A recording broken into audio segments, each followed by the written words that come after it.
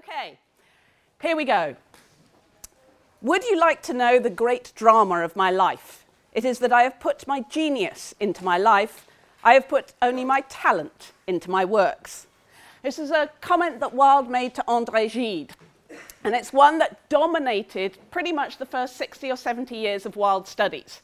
A tendency to emphasize the life over the works, to sometimes read the works as a kind of pathological expression of Wilde as the person, and so on. And it was only really from the 1970s, 1980s onwards that Wilde's been taken really seriously as a writer and a thinker, rather than the sensational kind of events of his later life taking over.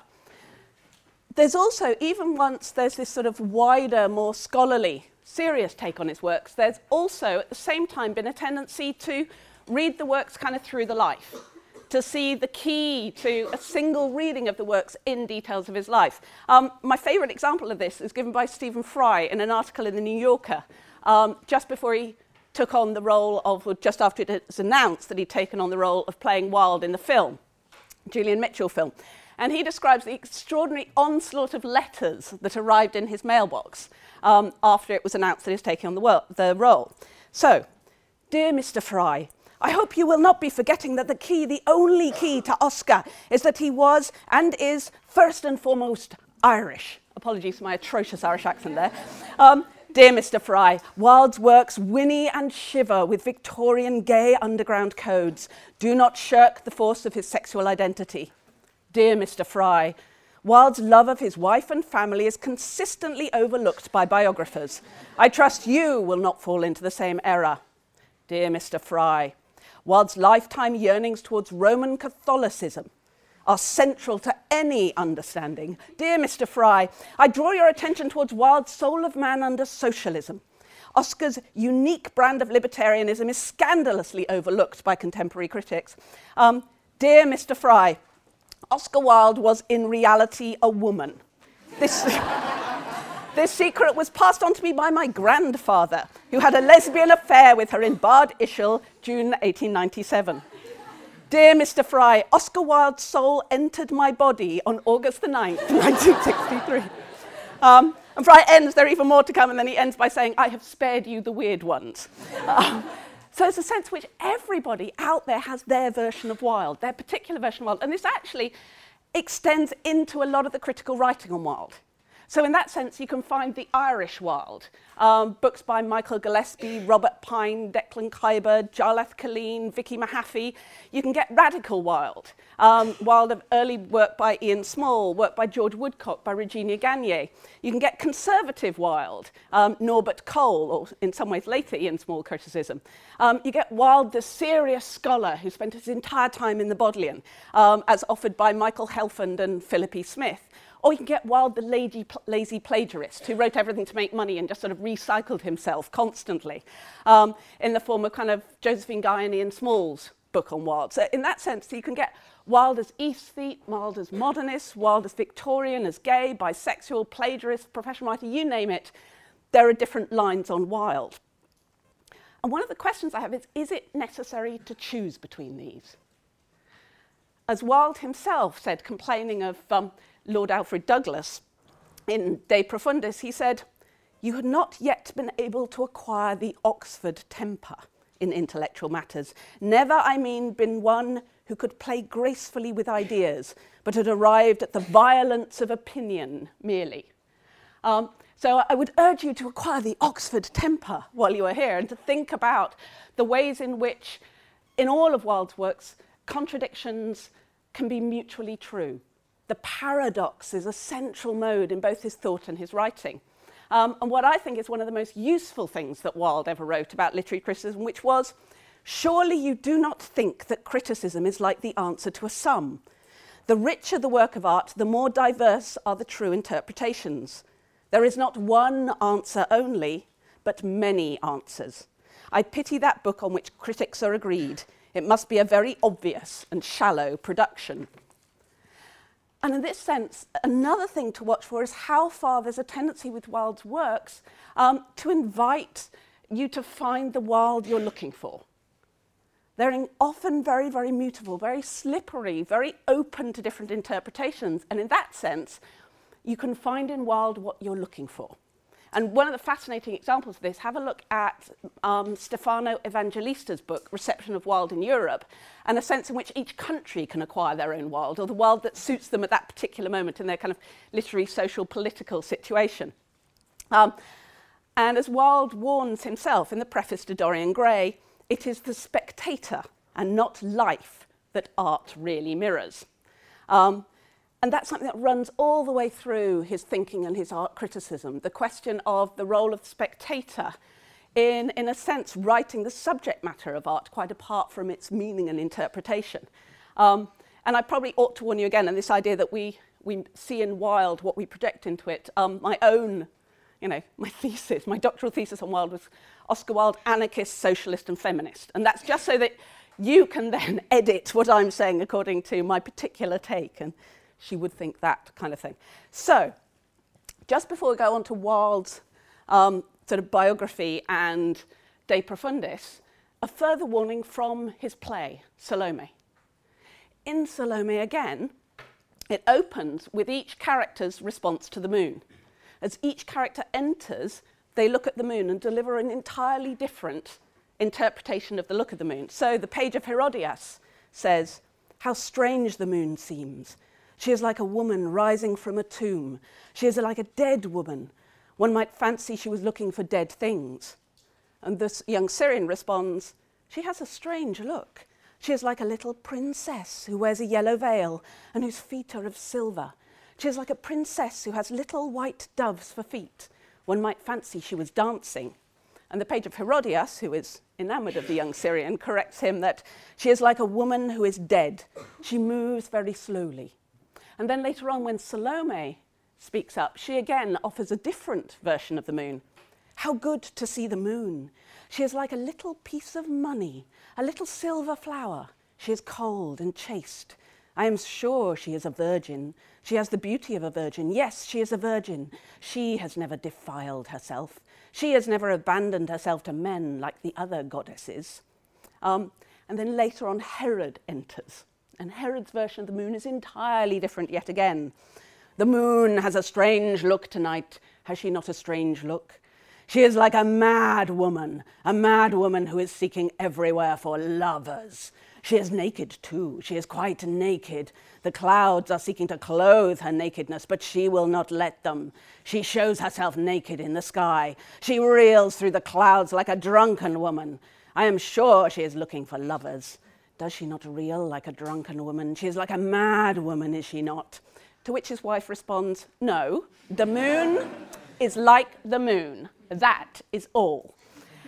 And what you've got here in the opening of the play, you've got every single character projecting on their own obsessions, their own desires onto the moon, seeing in it, in a sense, a reflection of the insides of their own minds. Their subjectivity of their vision is what you're getting, rather than any sense of the world they're looking upon. I mean, quite clearly, this is an impossible demand for any stage man, any scene designer who wishes to make the moon into all of these things. And in the same way, throughout the play, as they look upon Salome herself, there's a similar kind of projection of desire and a projection of onto the Princess Salome of what they want her to be. So to her mother, Herodias, she's the obedient daughter.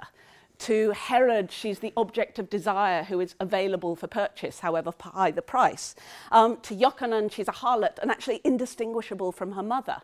In that sense, there's a way in which everybody is shaping the world around them in response to their own ideas and obsessions. And in that sense, the play is about subjectivity and how we remake the world ourselves. Our individual vision molds it and creates it almost, rather than simply reflecting or distorting it. It's also a play that rewrites the myth of the Medusa. Medusa being the snake-haired woman whose look, if you looked on her, you would turn to stone, and who was only killed by Perseus. He only looks at her reflection in the shield in order to kill her. And in a similar way, in Salome, looks have the power to transform. Looks have the power to change, but so does being looked at. In that sense, Salome tells Iokanaan, "If only you had looked at me, you would have fallen in love with me." And there's this danger, how much you reveal in how you describe the world around you.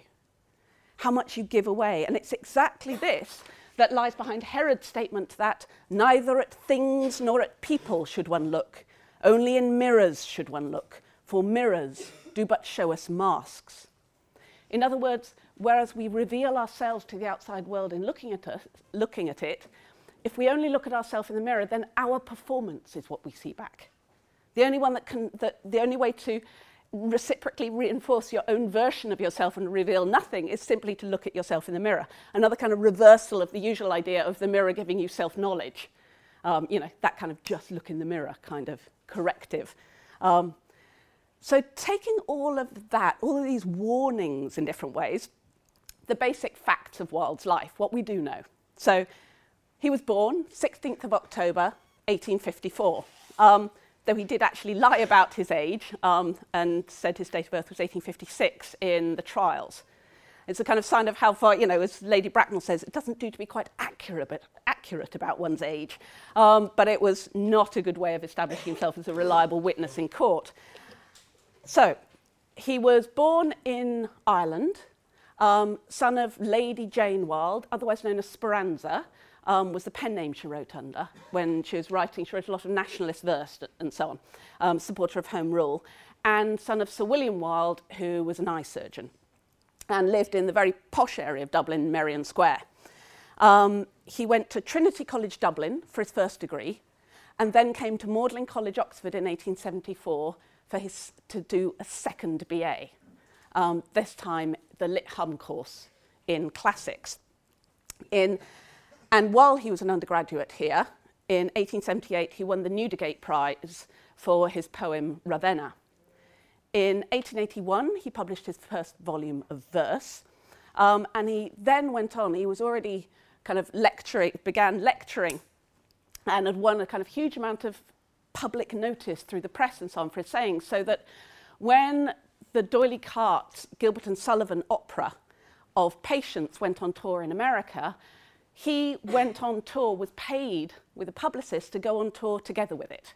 So he was an example of an aesthete lecturing on aesthetics in conjunction with an operetta, which was taking the mickey out of aesthetics and aesthetes.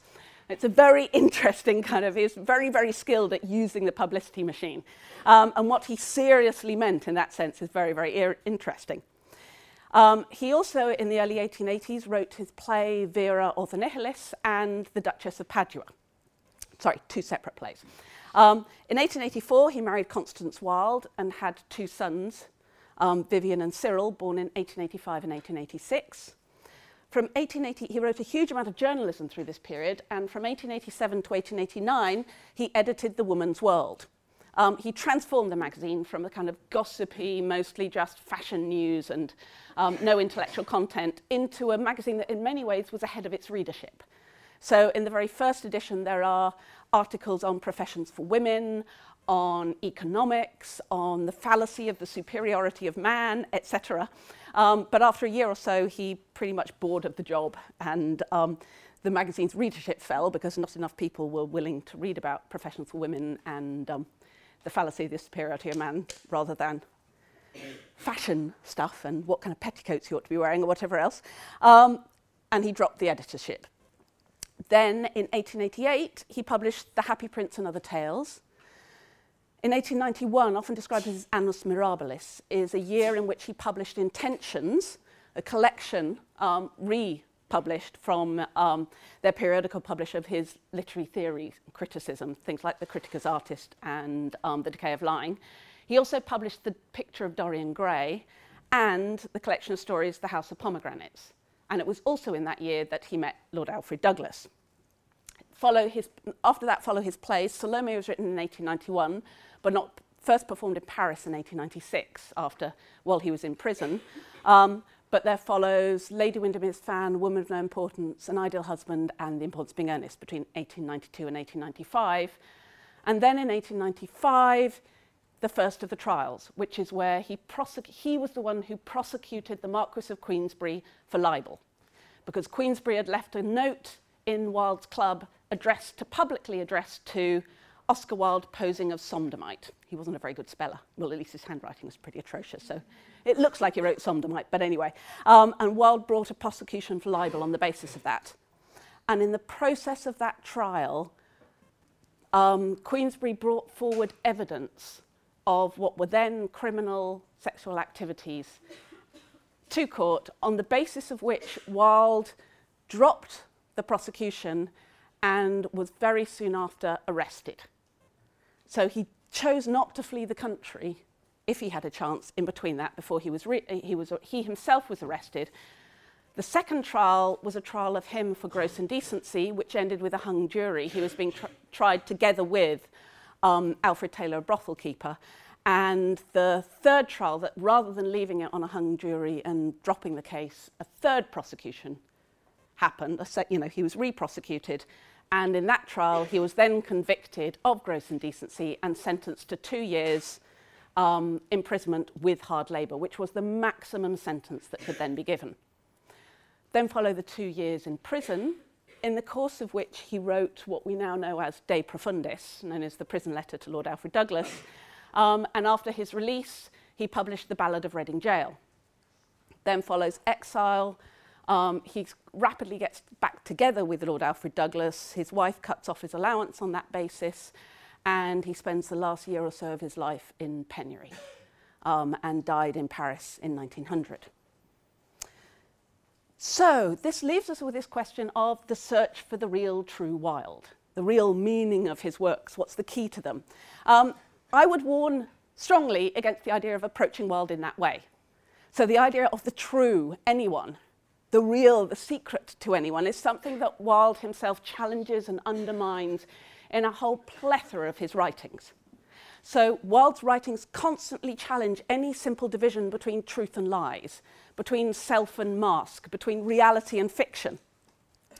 Similarly, the idea of taking the life as revealing a key to the works is very questionable, because Wilde himself, again, in his literary criticism, is very strongly opposed to the idea of any kind of simple biographical reading of the works. And certainly the kind of pathological reading that kind of medicalizes Wilde, as the very early, frankly homophobic works on Wilde tended to do. Again, very clearly dubious. At the same time as I'm not advocating setting the life aside completely, because one of the large things that you have to take into account with Wilde is how far, just as he broke down any kind of simple division between public and private, there's a sense in which there was a sort of Wilde in inverted commas, the public Wilde that Wilde himself created. As you can clearly see in that sort of employing a publicist in this lecture tour of America together with an operetta that's parodying people like him. He was absolutely expert at using that late Victorian publicity machine.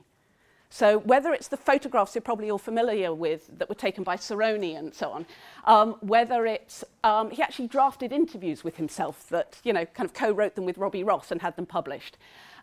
He's absolutely expert. He's used the periodical press constantly in a whole load of ways, including his letters to newspapers. He was very, very good at, as soon as a furore had been whipped up about something, he'd jump in there and exacerbate it with another sequence of letters to the press. In that sense, he's constantly about wrong-footing the readership. He builds up versions of himself. He uses that. It's a very kind of public image.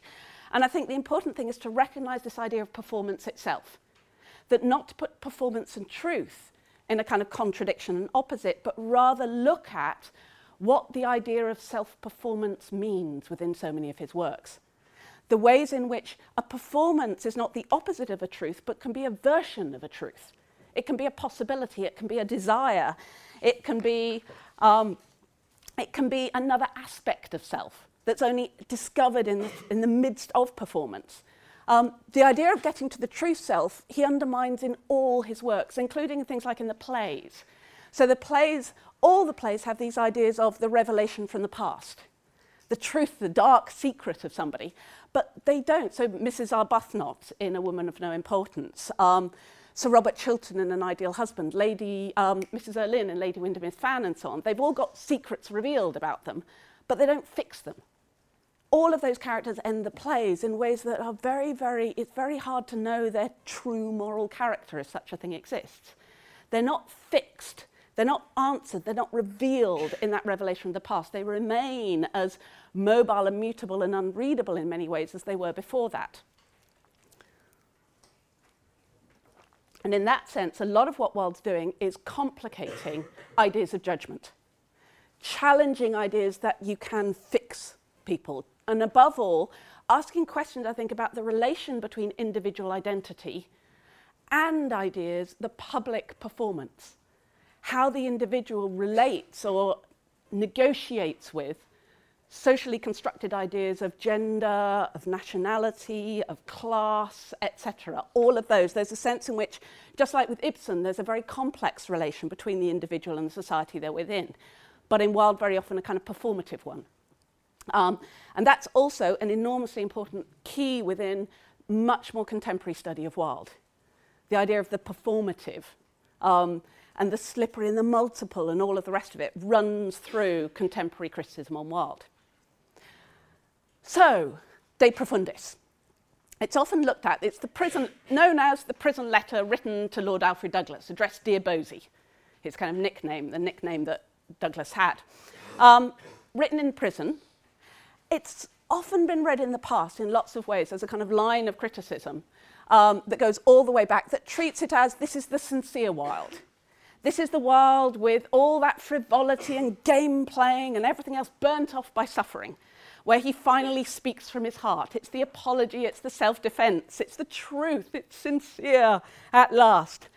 Forget that. I am about to complicate that horribly. So, it is not, I would argue, that at all. It's a far more complex and multiple text. It's absolutely typically Wildean, above all because it exploits genre and plays with genre and engages with it in an incredibly ambiguous manner. So it is confession as an act of defiance, it is the writing of truth, also presented as a shaping of work of art, and it is apology as accusation. Everything about it is complicated, including the very basic thing. It is addressed Dear Bosie, but it's very, very, very questionable how far it is addressed to Lord Alfred Douglas, whether that is the recipient, the desired recipient of it, in the sense that Wilde was allowed to write personal letters in prison. Therefore, he wrote a nearly 100-page letter addressed to Bosie. It seems to have been started probably around autumn of 1896 and was finished in the spring of 1897. Official prison rules were meant to mean that he didn't get to keep the manuscript at all, that rather it was only given paper to write on each day and it was taken away, whereas actually the condition of the manuscript, which is now held in the British Library, seems to indicate quite a large amount of fair copying, so that he did actually get the manuscript back, and also passages that refer back to earlier passages, which suggests he had access to earlier passages, he was writing later ones. So there's a sense in which he seems to have been given more lenient conditions than the prison rules dictated. Now, he wrote that, and just before he left prison in 1897, in spring of 1897, he wrote to his friend Robert Ross the following: precise instructions on what to do with the manuscript that he was going to send him. My dear Robbie, I send you, in a roll separate from this, my letter to Alfred Douglas, which I hope will arrive safe. As soon as you, and of course Morady, whom I also always include with you, have read it, I want you to have it carefully copied for me. There are many reasons why I wish this to be done. One will suffice. I want you to be my literary executor and would like you to have all my works. Well, if you are my literary executor, you must be in possession of the only document that really gives any explanation of my extraordinary behaviour with regard to Queensberry and Alfred Douglas. When you have read the letter, you will see the psychological explanation of a course of conduct that from the outside seems a combination of absolute idiocy with vulgar bravado. I don't defend my conduct, I explain it. Also, there are in the letter certain passages which deal with my mental development in prison and the inevitable evolution of character and intellectual attitude towards life that has taken place. And I want you and others who still stand by me and have affection for me to know exactly in what mood and manner I hope to face the world. Of course, I need not remind you how fluid a thing thought is with me, with us all, and of what an evanescent substance are our emotions made. He then follows further instructions.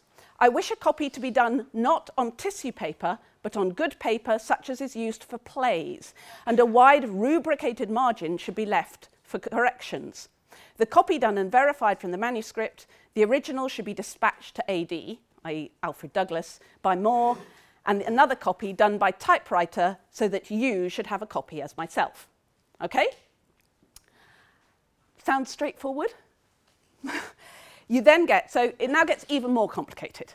So Wilde was not allowed to post the manuscript from prison as he had hoped. Instead, he left prison with the manuscript. So he wasn't allowed to send it off, he kept it with him. And on his release on 18th of May, 1897, he then met with Robert Ross and handed the manuscript over to Ross. Ross at Dieppe on the 20th of May.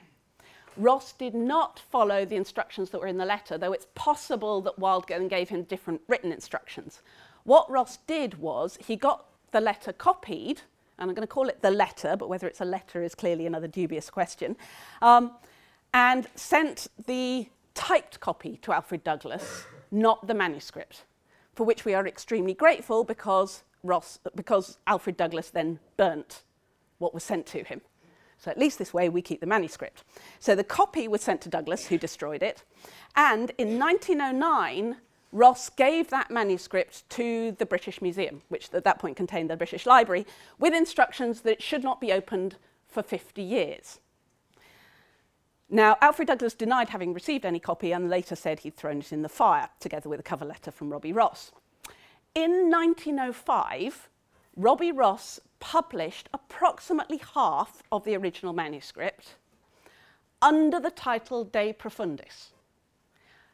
That version, De Profundis, had no indication that it was originally addressed to Alfred Douglas.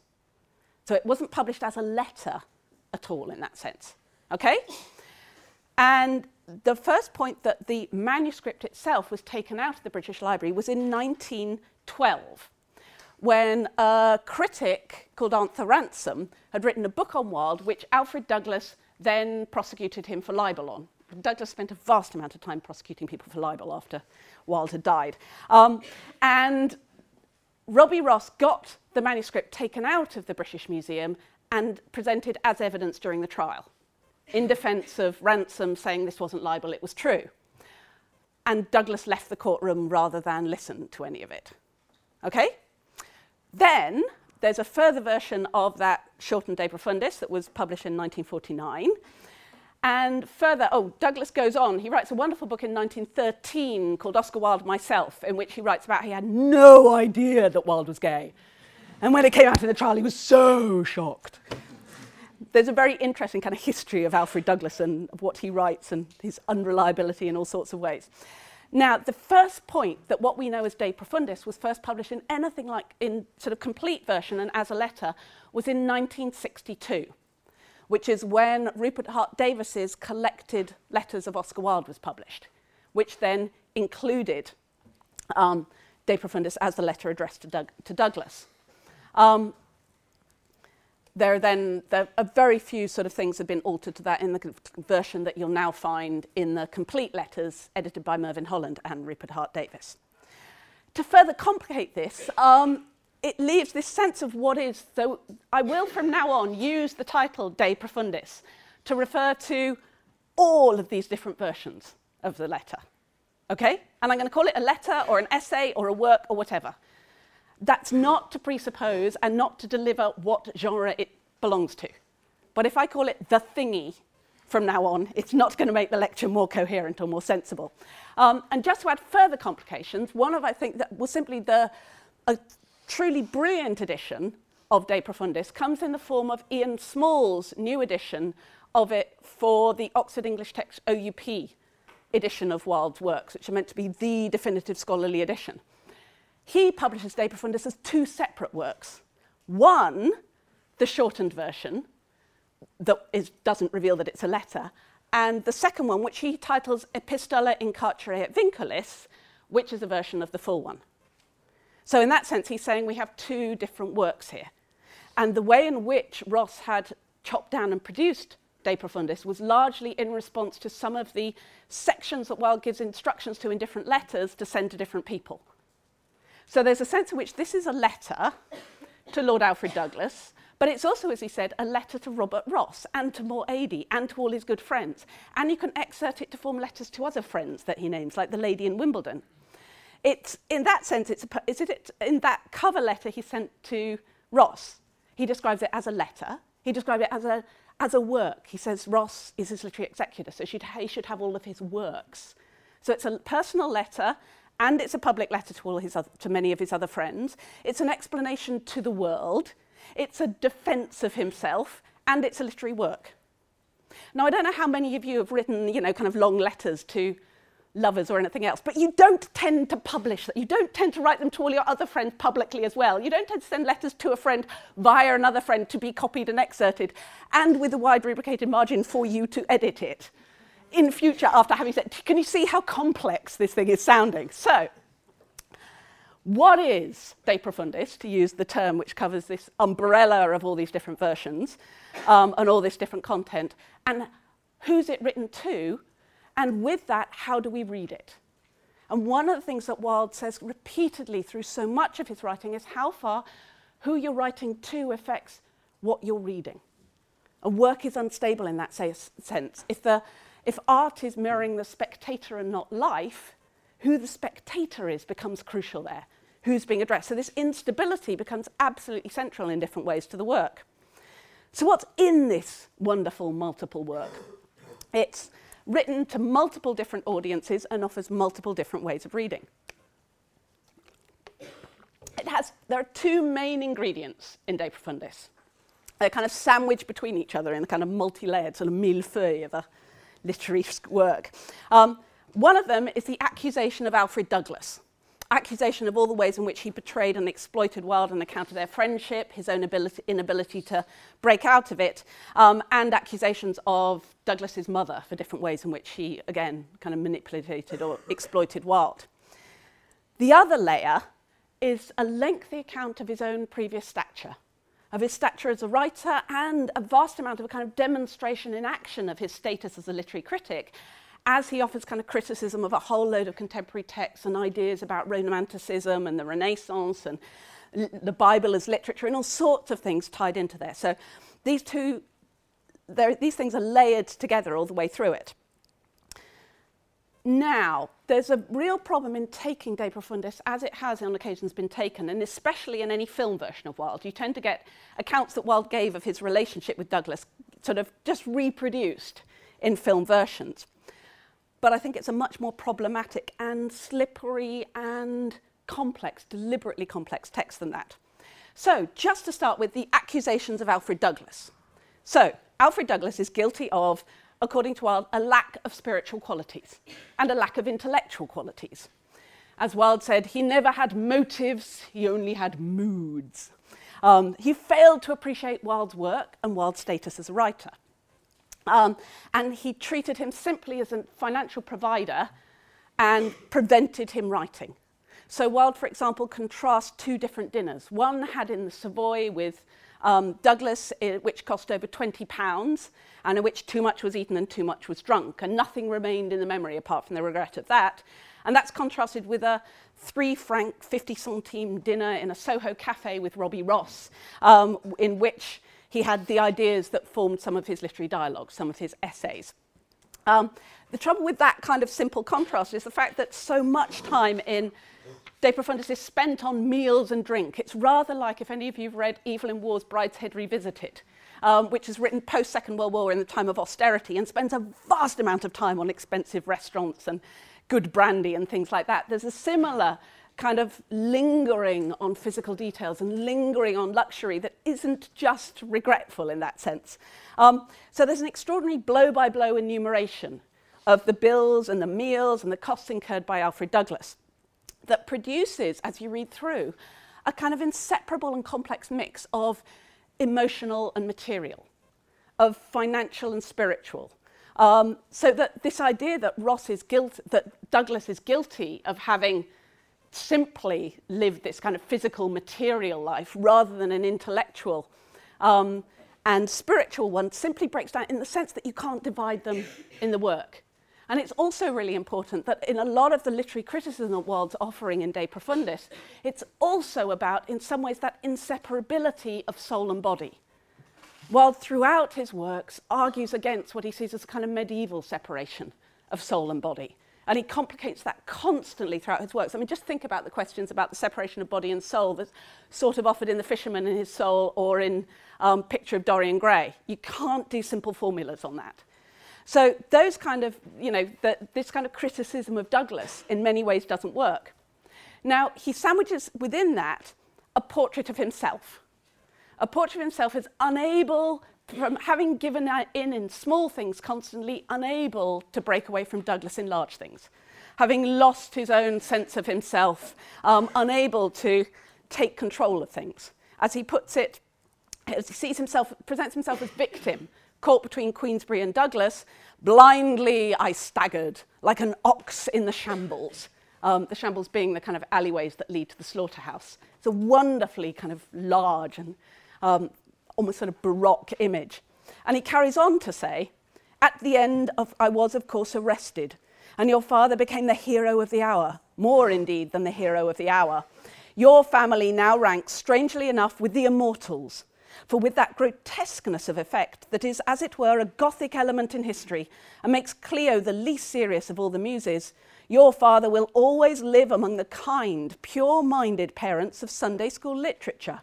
Your place is with the infant Samuel, and in the lowest mire of Malebolge, I sit between Gilles de Retz and the Marquis de Sade. There's a wonderful extravagance to that. I think not just a sort of bitter irony, but also a humour. There's a kind of grotesque exaggeration in those images that isn't just about the irony of how the world creates these images around him, but he's doing it himself. He's kind of presenting them and destabilising them simultaneously. It's not just about what's happened to him, it's about the arbitrariness and changeability of image itself. He goes on to say, I don't defend, in that letter he said, I don't defend my conduct, I explain it. So what have we got? Humility or defiance, apology or accusation. Throughout De Profundis, he does apologise for his failings. His failings are generosity, empathy, sympathy, patience, kindness, I can carry on, compassion, generosity, imagination, intellect, talent, originality, brilliance, etc. He does not apologise also in that he condemns society's laws. He says, the laws under which I am convicted are wrong and unjust laws, and the system under which I have suffered a wrong and unjust system. He says the only real sin he committed is when he turned to a law and a legal system he despised to seek protection from Queensberry. That he sees as the only real sin and error that he made. To ask us, this society that he despised, to protect him. De Profundis also contains the most extraordinary self-celebration. You'll find if any of you writing the third year special author paper on Wilde, pretty much every year, some of what I now read will appear as a question, because Wilde provides the best possible exam quotes on himself. And in that sense, all the irony that he is ready for it. He is ready for a special author paper at Oxford on himself. So, I was a man who stood in symbolic relations to the art and culture of my age. Discuss. The gods had given me almost everything. I had genius, a distinguished name, high social position, brilliancy, intellectual daring. I made art a philosophy and philosophy an art. I altered the minds of men and the colours of things. There was nothing I said or did that did not make people wonder. I took the drama, the most objective form known to art, and made it as personal a mode of expression as the lyric or the sonnet, at the same time that I widened its range and enriched its characterization. Drama, novel, poem in rhyme, poem in prose, subtle or fantastic dialogue, whatever I touched I made beautiful in a new mode of beauty. To truth itself I gave what is false no less than what is true as its rightful province, and showed that the false and true are merely forms of intellectual existence. I treated art as a supreme reality and life as a mere mode of fiction. I awoke the imagination of my century so that it created myth and legend around me. I summed up all systems in a phrase and all existence in an epigram. It's fantastic, isn't it? So what you have there, and within that essay, within De Profundis, he doesn't just talk about his literary brilliance, he demonstrates it, he performs it. He performs it in the literary criticism he does, it performs it in his analysis of the relation between art and life, on the idea of the role of the artist in society and so on. The essay is absolutely filled with comments on art, literary history, contemporary writing, the purpose, nature and function of art and so on. And you very much want to look at De Profundis alongside essays like The Decay of Lying and The Critic as Artist and The Soul of Man Under Socialism as part of his decade-long dialogue about the function of art and the artist. So we have an essay which celebrates Wilde's own humility. Leaving the obvious problem of how one celebrates one's own humility. There is only one recantation in De Profundis, and that is a recantation of what he'd said in The Soul of Man Under Socialism, some 7 years earlier. So in The Soul of Man Under Socialism, he talks of sympathy with suffering as a perversion, sympathy of suffering as not as being ultimately pointless, a sort of vicarious, self-indulgent thing that blunts everybody. Now, he recants this so that sympathy with suffering becomes a route to self-knowledge. So suffering and pain are no longer pointless, as he presents them in Soul of Man Under Socialism. They become a route to self-knowledge. And that's also a way in which he and the other inmates, he and the other criminals suffering, he and the other condemned in prison, are gaining a superior emotional depth, a greater self-knowledge than those who have imprisoned them. That they are the ones who remember themselves through remembering their past sufferings. They have a depth and self-knowledge that the others lack. Look at the Ballad of Reading Gaol for that kind of contrast between the depth that we have as against the they of the prison governor and the doctor and so on. Now, the other thing that he does in The Soul of Man and Socialism, which he doesn't recant on, is that he uses Christ as an image of the ultimate artist. So in The Soul of Man Under Socialism, he describes Christ's doctrine not as know thyself, but as be thyself, and offers Christ as the ultimate individualist. Now, he extends this in De Profundis, where Christ becomes not just the ultimate individualist, but Christ is in sympathy with the criminals and the outcasts, and himself the ultimate artist. Wilde goes further than this. He also, by very, very clear implication, aligns himself with Christ. So, he writes that so just as Christ is martyred by his society, so he parallels that society with his own, as he writes. Christ's chief war was against the Philistines. That is the war every child of light has to wage. Philistinism was the note of the age and community in which he lived. In their heavy inaccessibility to ideas, their dull respectability, their tedious orthodoxy, their worship of vulgar success, their entire preoccupation with the gross materialistic side of life, and their ridiculous estimate of themselves and their importance, the Jew of Jerusalem in Christ's day was the exact counterpart of the British Philistine of our own. Christ mocked at the whited sepulchre of respectability and fixed that phrase forever. Now, just in case you think I'm going too far in saying that Wilde was paralleling himself with Christ here, I should add he also very, very clearly and explicitly paralleled himself with the Pope.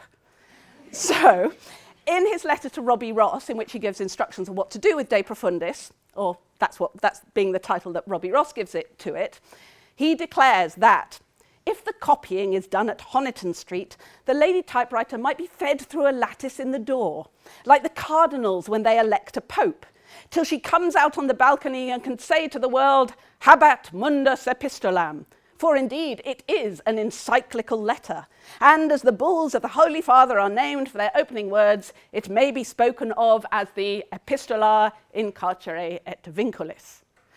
This is Wilde kind of playing St. Paul come Pope in that sense. As George Bernard Shaw, who I would urge you to look at any kind of George Bernard Shaw writings on Oscar Wilde, Shaw read De Profundis, so it was only the edited version he first saw. And his comment on it was that it was not Wilde De Profundis, it was Wilde in excelsis. Absolutely at the peak of, in control of things in all sorts of ways. Now that, I think, is one of the keys in that how far in De Profundis It's an act of Wilde taking hold of his life and moulding it as a work of art. And this image, the idea that he's not, in one sense, he seems to be talking about himself as a victim of fate, as all the things that were done to him and his own loss of agency in it. But in another sense, he's talking about the idea that you are the author and creator of your own life. And what he suffers from when he talks through what happened to him in the course of his relationship with Douglas and his fall is that somebody else took over as director of his life, as author of his life. Not in the sense of what they made him to do, but how they edited it. So in that sense, he says things like that he had always seen his own life as a comedy, but then it turned out to be a tragedy. It's kind of switched genre on him. There's the narrative he tells, it's one of the sort of most painful bits in De Profundis. He tells of how changing trains between prisons on the way to Reading Jail, he was caught standing on the platform at Clapham Junction with the warders around him and became a spectacle. So a huge crowd gathered round him to mock and jeer. And he says every day for months afterwards at exactly that time of day he would burst into tears at remembering that. And there's a sense in which in that someone else is staging him. He's not in charge of himself, he's being set up as a spectacle by somebody else. Similarly, he writes about himself and all the other prisoners as the zanies of sorrow, thanks to their prison dress. In that sense, though, they're both costumed and staged in a way that undermines their human dignity, their sense of themselves, their control over their own life.